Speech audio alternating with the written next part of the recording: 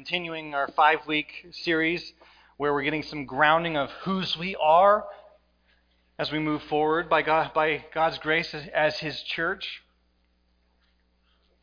And as I was thinking about that this week, it is really important to know whose we are, who we belong to. I mean, a child gets lost in a supermarket. It's really important that they know who their parents are so they can get help finding them. It's really important that a husband knows that he belongs to his wife, and a wife needs to know that she belongs to her husband. Why? Because it creates a great sense of love, security, and even freedom knowing that you belong. You ever been the one last picked for teams? That's an awful position because it communicates that nobody really wanted you to belong.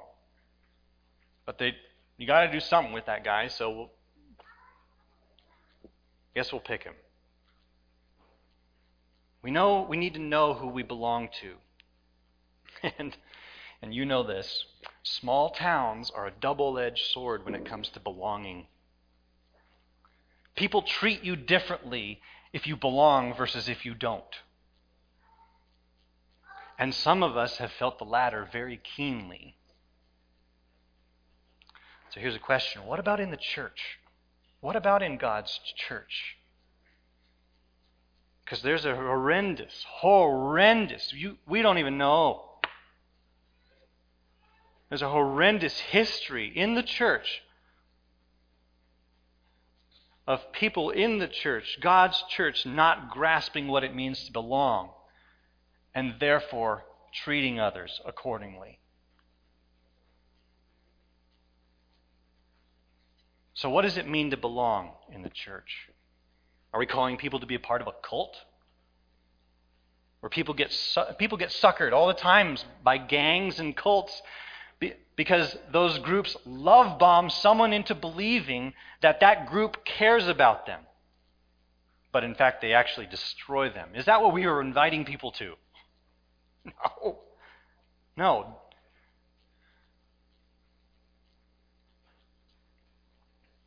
Do we belong? And what kind of belonging is it in the church? Is this like belonging to the Rotary Club, where we have our name on a list and do a couple things here and there? Or is this belonging, heart, soul, mind, and strength to the greatest story, with the greatest author, with people who are truly alive? Who do we belong to? And how do we treat those who belong? And how do we treat those who don't? So that's what we hope to answer this morning, a bunch of those questions. So would you stand with me as we hear from God this morning in His Word? Acts chapter 2, verse 36. You're probably familiar with it now, but we're going to read it together, verse 36 through 47. Peter speaking, "Let all the house of Israel therefore know for certain that God has made Him both Lord and Christ, this Jesus whom you've crucified." Now when they heard this, they were cut to the heart and said to Peter and the rest of the apostles, "Brothers, what shall we do?" And Peter said to them, "Repent and be baptized, every one of you, in the name of Jesus Christ for the forgiveness of your sins, and you will receive the gift of the Holy Spirit. For the promise is for you and for your children, and for all who are far off, everyone whom the Lord our God calls to Himself."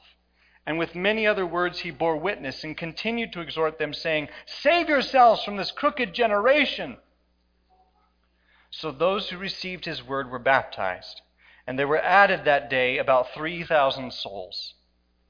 And they devoted themselves to the apostles' teaching and the fellowship and to the breaking of bread and the prayers.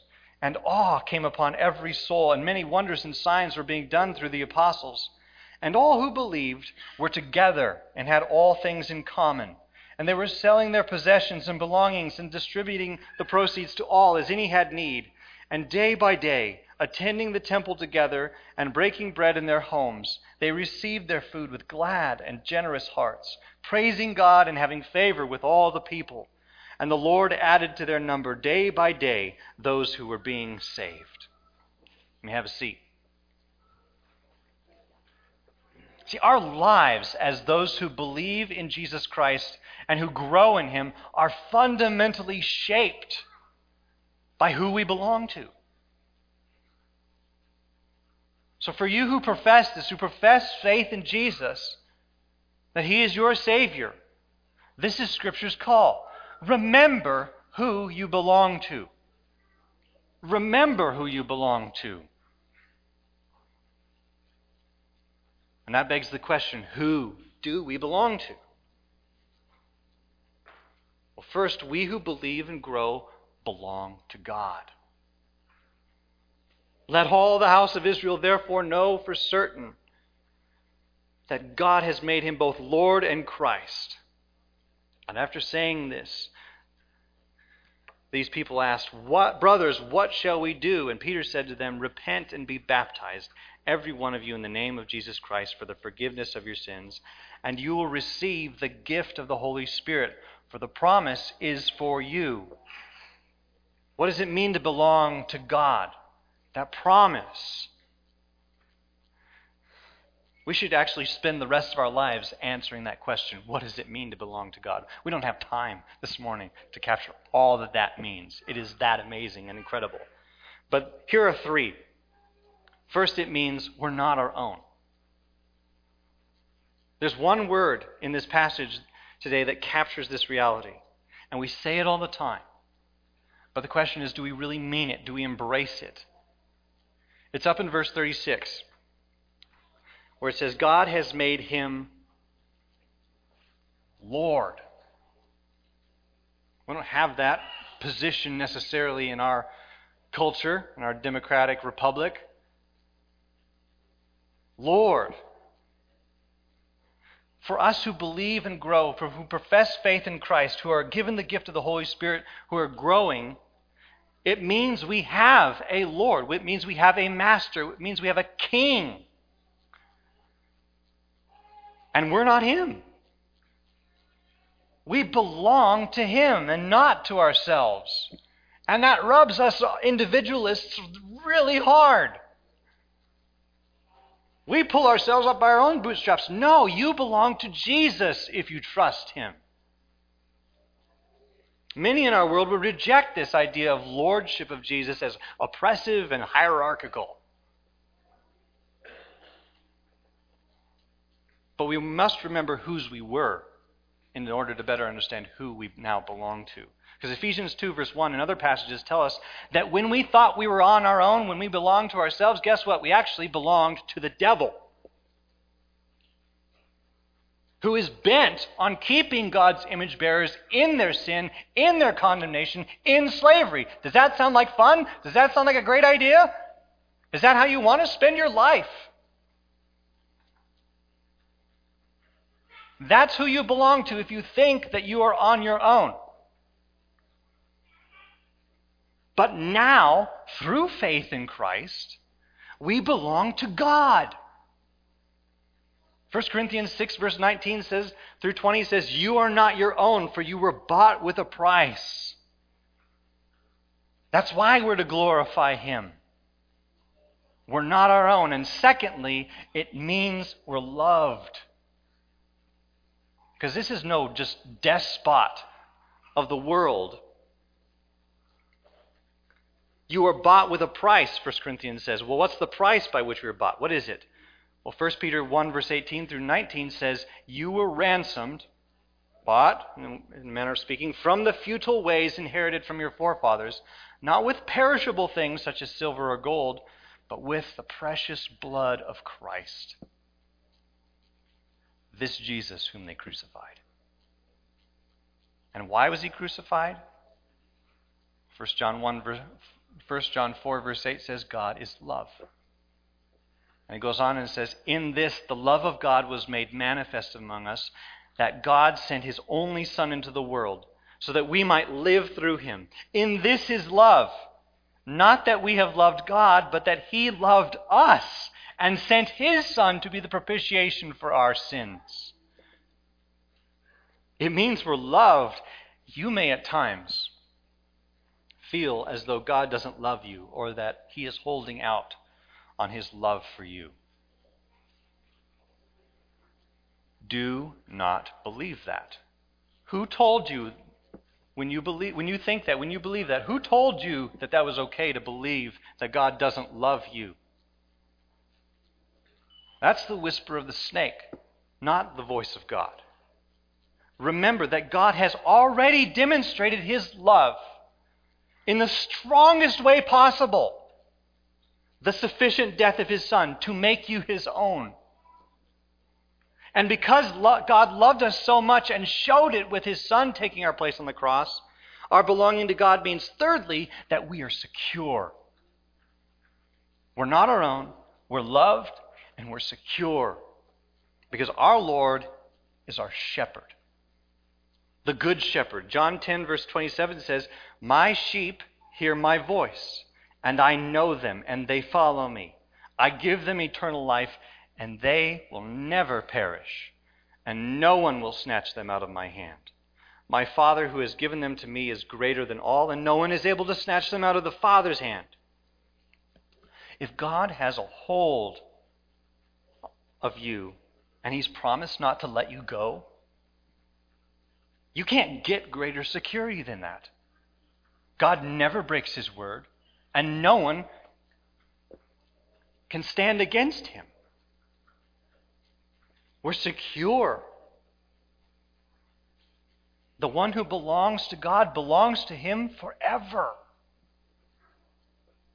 And this means that though we may still sin, we can still be forgiven. We can still, by his grace, repent because he's already done the work.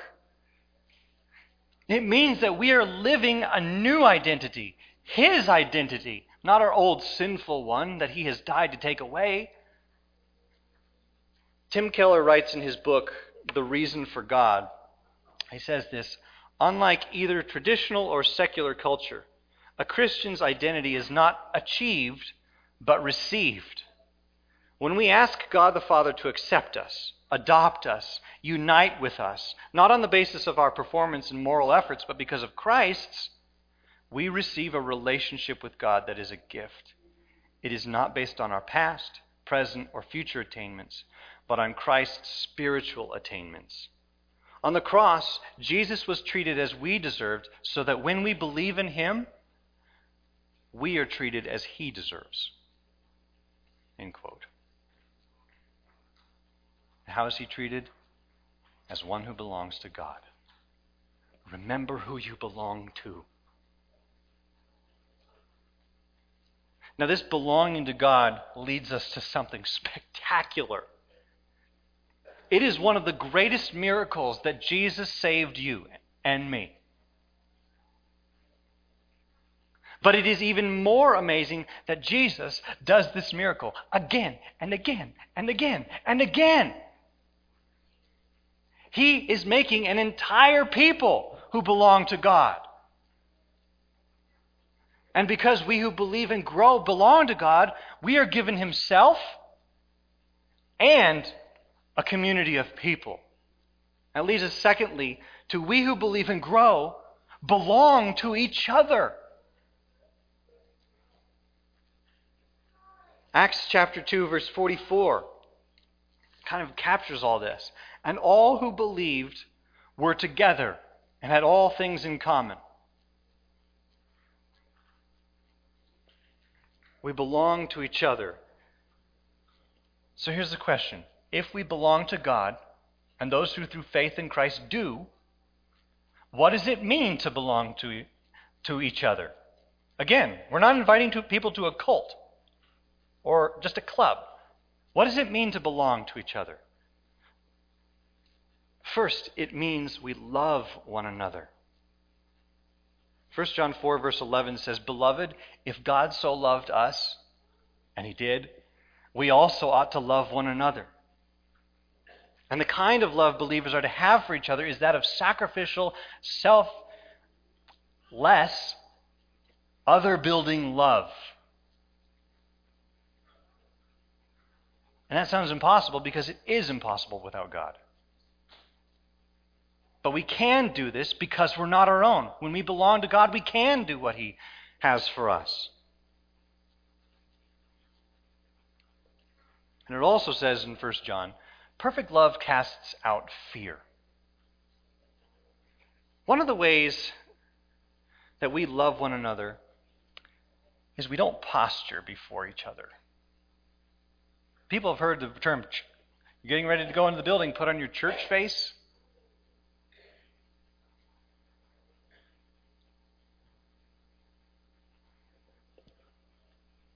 Why do we do that? Because we're tempted to believe that we still belong to ourselves, that we need to defend our own turf, that we need to present to the world an image that is acceptable and lets everybody know that we've got it figured out and okay. When that's total garbage.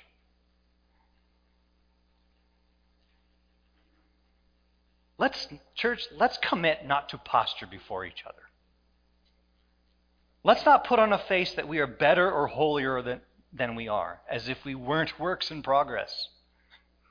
And let us not put on a face that we are as though we are worse than we are, as though Jesus Christ has done nothing in our lives.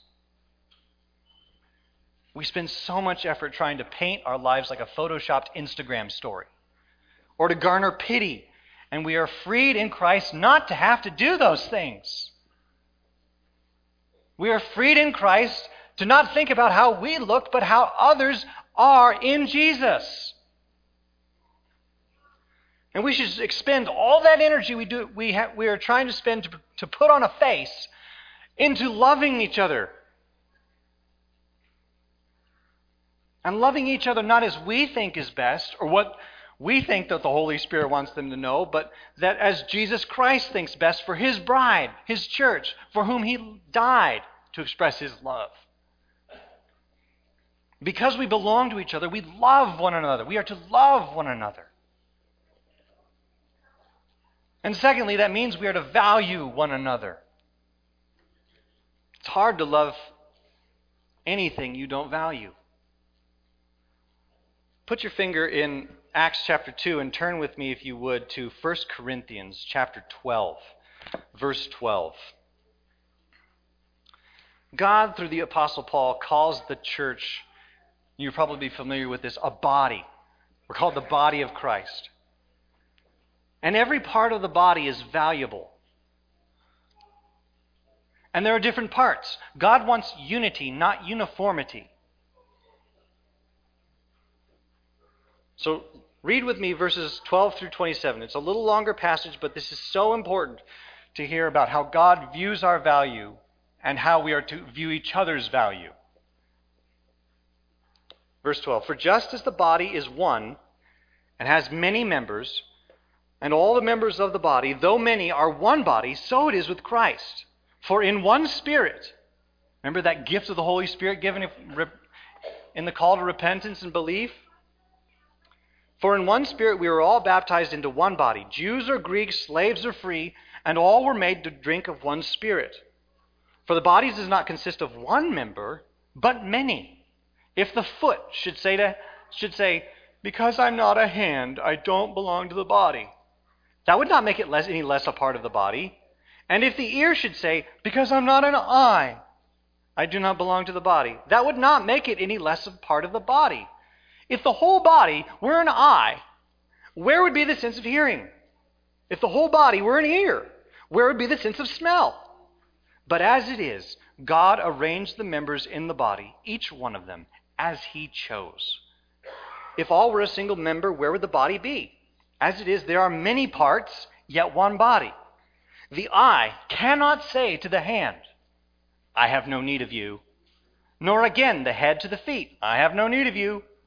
On the contrary, the parts of the body that we think less honorable, on the contrary, the parts of the body that seem to be weaker are indispensable.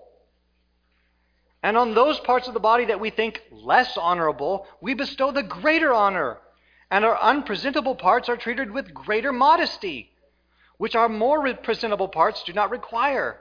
But God has so composed the body, giving greater honor to the part that lacked it, that there may be no division in the body, but that the members may have the same care for one another. If one member suffers, all suffer together. If one member is honored, all rejoice together. Now you are the body of Christ and individually members of it.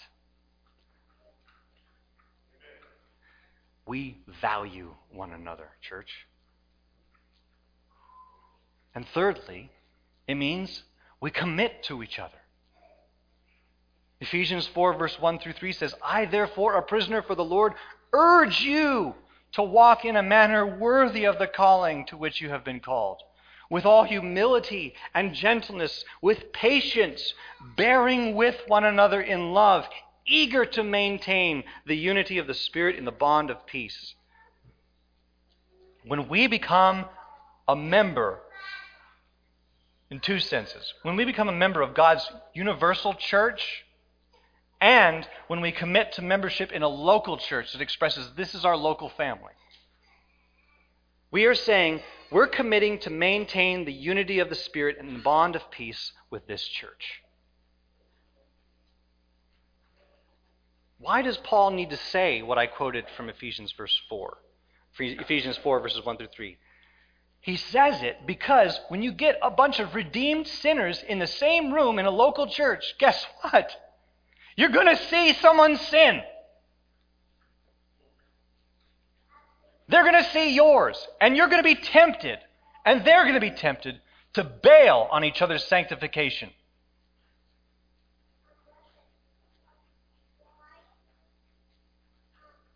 There is a point at which that's allowed, but it's a long way down the road of repentance. We are to work through things together, church, because we are committed to each other. Our local church, York E-Free, is supposed to reflect the spiritual reality of the church united in Christ across the globe and history. We belong to each other, so we commit to each other. Remember who you belong to. So what does belonging to each other look like? Well, let's give a flesh and blood picture. Can I get 7 people to come up? Come on. 7 people. Thank you. Age before beauty comes. Oh, beauty's coming. Okay, we have 3. Any kids want to do it? Okay, 4. Yeah, come on up here. Actually, no. Stay down there. It's more space. More space, sorry. Get you working. Okay, so we have 4 and 3. Great. All right, here's what I want you to do. I want you guys to form a circle holding hands.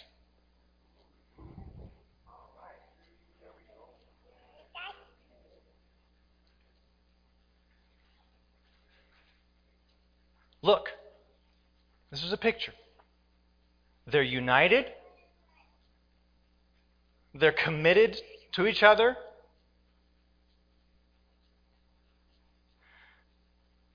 Looks like the church, doesn't it?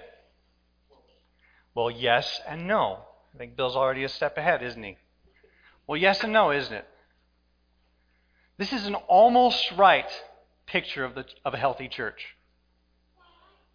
I didn't come up with this picture, but the truth is that when we get together, we almost always, when someone says, form a circle and hold hands, we almost always face inward. We almost always focus on it inside. So here's the question. Does a church, and this is not any fault of their own, okay? Does a church that focuses inward only align with God's purposes for her? How did these people come to belong? Our passage today, back in Acts, says, and the Lord added to their number. And how did he do that? By someone looking outward. So let's change the circle here. This can be done 2 ways. You can alternate people looking in and out, or you can all look out. The result's the same. How about make a circle where you all face out? Can you do it? And this is not like the buffalo protecting the little ones, okay? Where they all look out for predators. No, that's not what's going on here. Look, they're still united. They're still committed to each other. They can still check in on each other. They can still disciple each other. But where are they looking? They're looking to the harvest. They're looking to where Jesus went.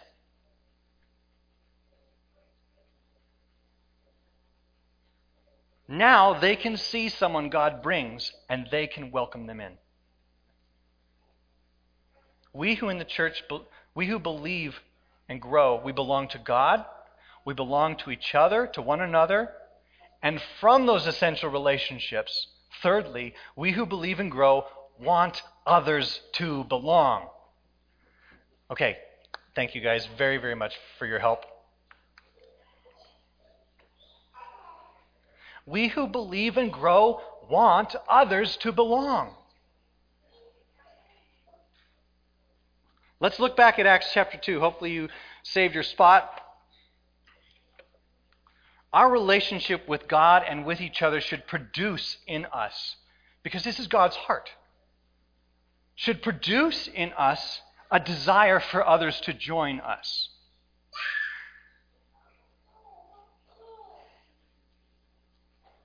And we have to look at it this way. We would have to be the greatest haters of our neighbors, not to desire them to belong to God and to His church. But there are two questions we must ask, and here's the first. Who should we want to belong? Who should we want to belong to this bride of Christ, this body of Christ? Well, this passage tells us. For the promise is for you and for your children and for all who are far off, verse 39, everyone whom the Lord our God calls to Himself. The promise is not just for us who already believe. So who is God calling to Himself? That seems to be the kind of key thing here. Everyone whom the Lord our God calls to Himself. Well, there's some heated debate about this. But here's our takeaway for this morning. We can't fully know, so we must assume everybody. Absolutely everybody. Jesus commands His church in Matthew 28, verse 19. He says, "Go therefore and make disciples of" what? All nations, baptizing them in the name of the Father and of the Son and of the Holy Spirit. And as you're processing this, you might think, that sounds great, Aaron, but wait, how big is everybody? Does that include the guy all tatted up with a swagger who, if you looked at him funny in the Walmart, would try to knife you? Yes, it includes him. What about my jerk neighbor who plays music too loud late at night? Yes, them too. What if they're not white and not born in Nebraska? Yes, absolutely, them too. What if they are living in sin? Weren't you before Christ called you? And what makes you so special that God would choose you and not them? God desires all people. And when we think about this, we need to remember what people are. They are not primarily their sin. They are made in God's image.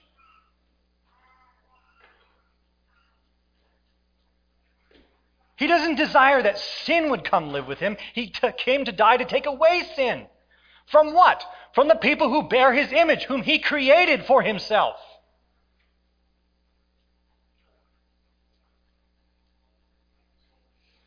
They are people made in God's image, not merely their particular flavor of sin. And He desires all people to come to the knowledge of the truth.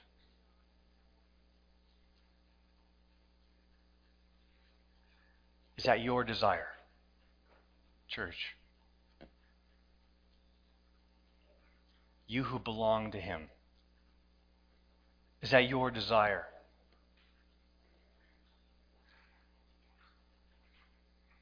It must be our desire.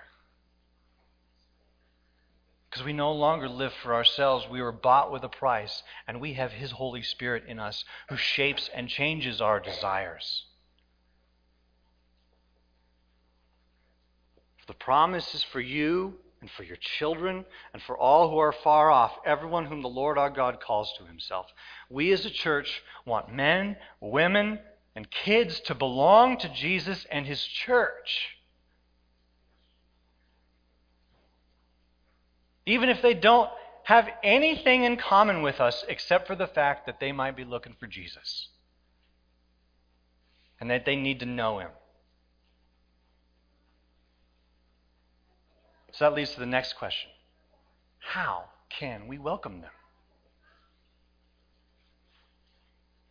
This passage tells us we can welcome them with the gospel of Jesus Christ. What's Peter doing here in Acts? Verse 40 it says, "And with many other words he bore witness and continued to exhort them, saying, 'Save yourselves from this crooked generation.'" What is he doing? He's preaching, sure. But what is preaching? It is welcoming people with the gospel of Christ. The sharing of the gospel, the telling of good news, the preaching of God's word, which proclaims Christ, is welcoming people to belong to God and His church. So where should that happen for us, church? One, it can happen here on our formal gatherings on Sundays. The apostles preached and taught in formal gatherings, but not everybody's a preacher. It's okay. Not everybody's an eye or foot or a hand, remember? It's better that way.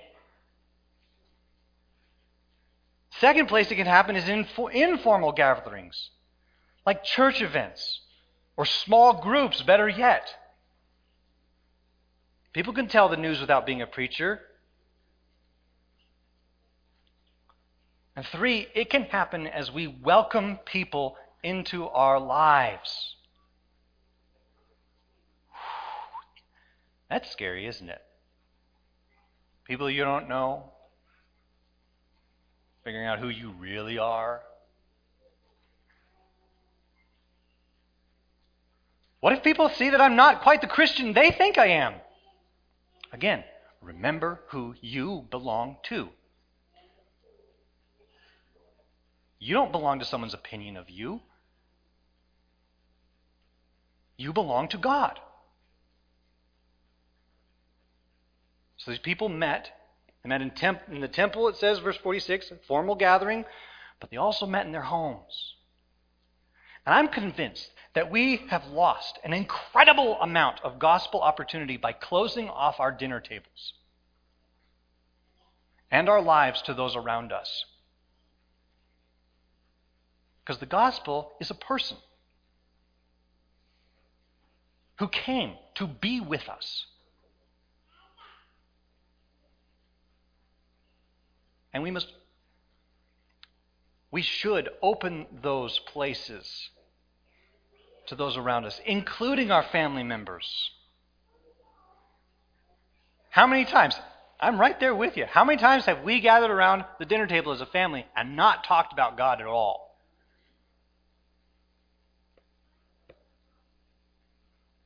Who do we belong to? Who do we want our kids to belong to? Bring the gospel to them and let them in and welcome them in. And here in our formal gatherings, do we welcome people in? We are proclaiming the gospel here by God's grace. Does that gospel translate into how we welcome people into our gatherings? Have we extended an invitation to our neighbor to come with us to service? And when was the last time we did that? Or do we believe that everybody here in York is churched? Which is a lie. And some of the churched aren't Christian.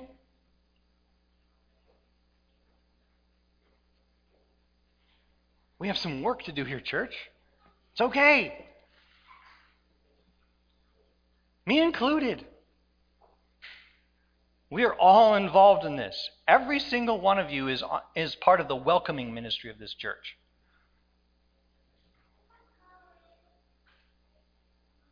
Now we need some more focused concentration. We need some people for front door ministry, people who can shake a hand and direct people and guide people into the facility.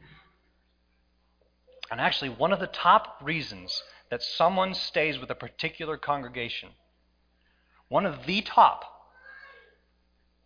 is because someone gave them a warm handshake and cared about them.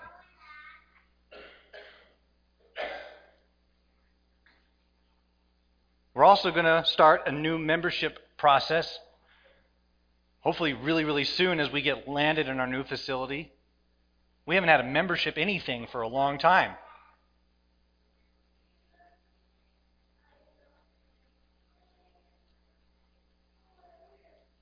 And that's where people can have the opportunity to commit to one another here at York Evangelical Free Church. So, church. And we don't do this on our own power, so don't freak out. This is by the Holy Spirit. This is by us submitting to what He wants, because we're His. Remember who you belong to. We who believe and grow want others to belong. So who do we belong to, church? Do you see how greatly that matters for our lives as Christians together, as Christians committed to York Evangelical Free Church? Remembering who we are shapes what we will see as important to tell each other. Remembering who we are, remembering who we belong to shapes how we treat each other. Remembering who we belong to shapes how we go about working through things when problems come. Remembering who we belong to shapes how we live in light of eternity, an eternity that will be spent with the people to whom we belong. We get to practice that here, on this side of eternal life. And remembering who we belong to and how we got to belong shapes our lives and our desires to greatly desire that others belong, because we know how terrible it is not to belong to God and to His church, and how wonderful it is to be found in God and for Him to say to us, "You belong." And for a church family to say, "You belong." So, church, remember who you belong to.